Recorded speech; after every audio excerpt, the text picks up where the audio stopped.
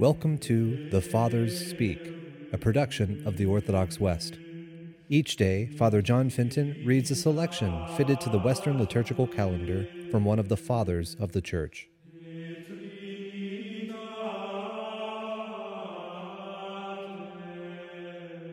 On this 13th Sunday after Pentecost, let us listen to a portion of a homily by our Father among the Saints, Augustine.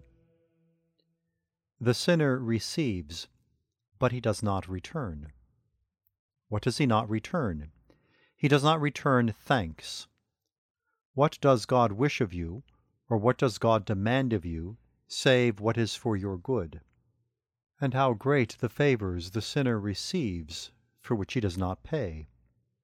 He receives existence, that he is a man, and that between him and the beast there is a great difference. He has received a bodily nature, and he has received with his body a variety of senses, eyes to see, ears to hear, nostrils to smell, a palate to taste, hands to touch, feet to walk, and also health of body.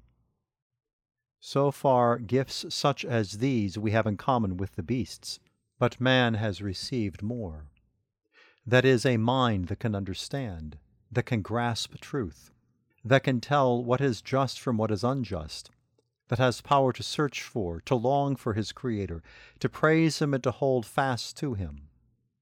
All this the sinner also receives, but not living justly, he does not repay as he should. Therefore, as the psalmist says, the sinner shall borrow and not pay again. He shall not repay him from whom he received, nor give thanks.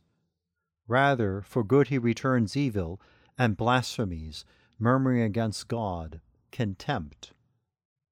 He has ever something to give whose breast is filled with charity, and that is charity which men also call goodwill.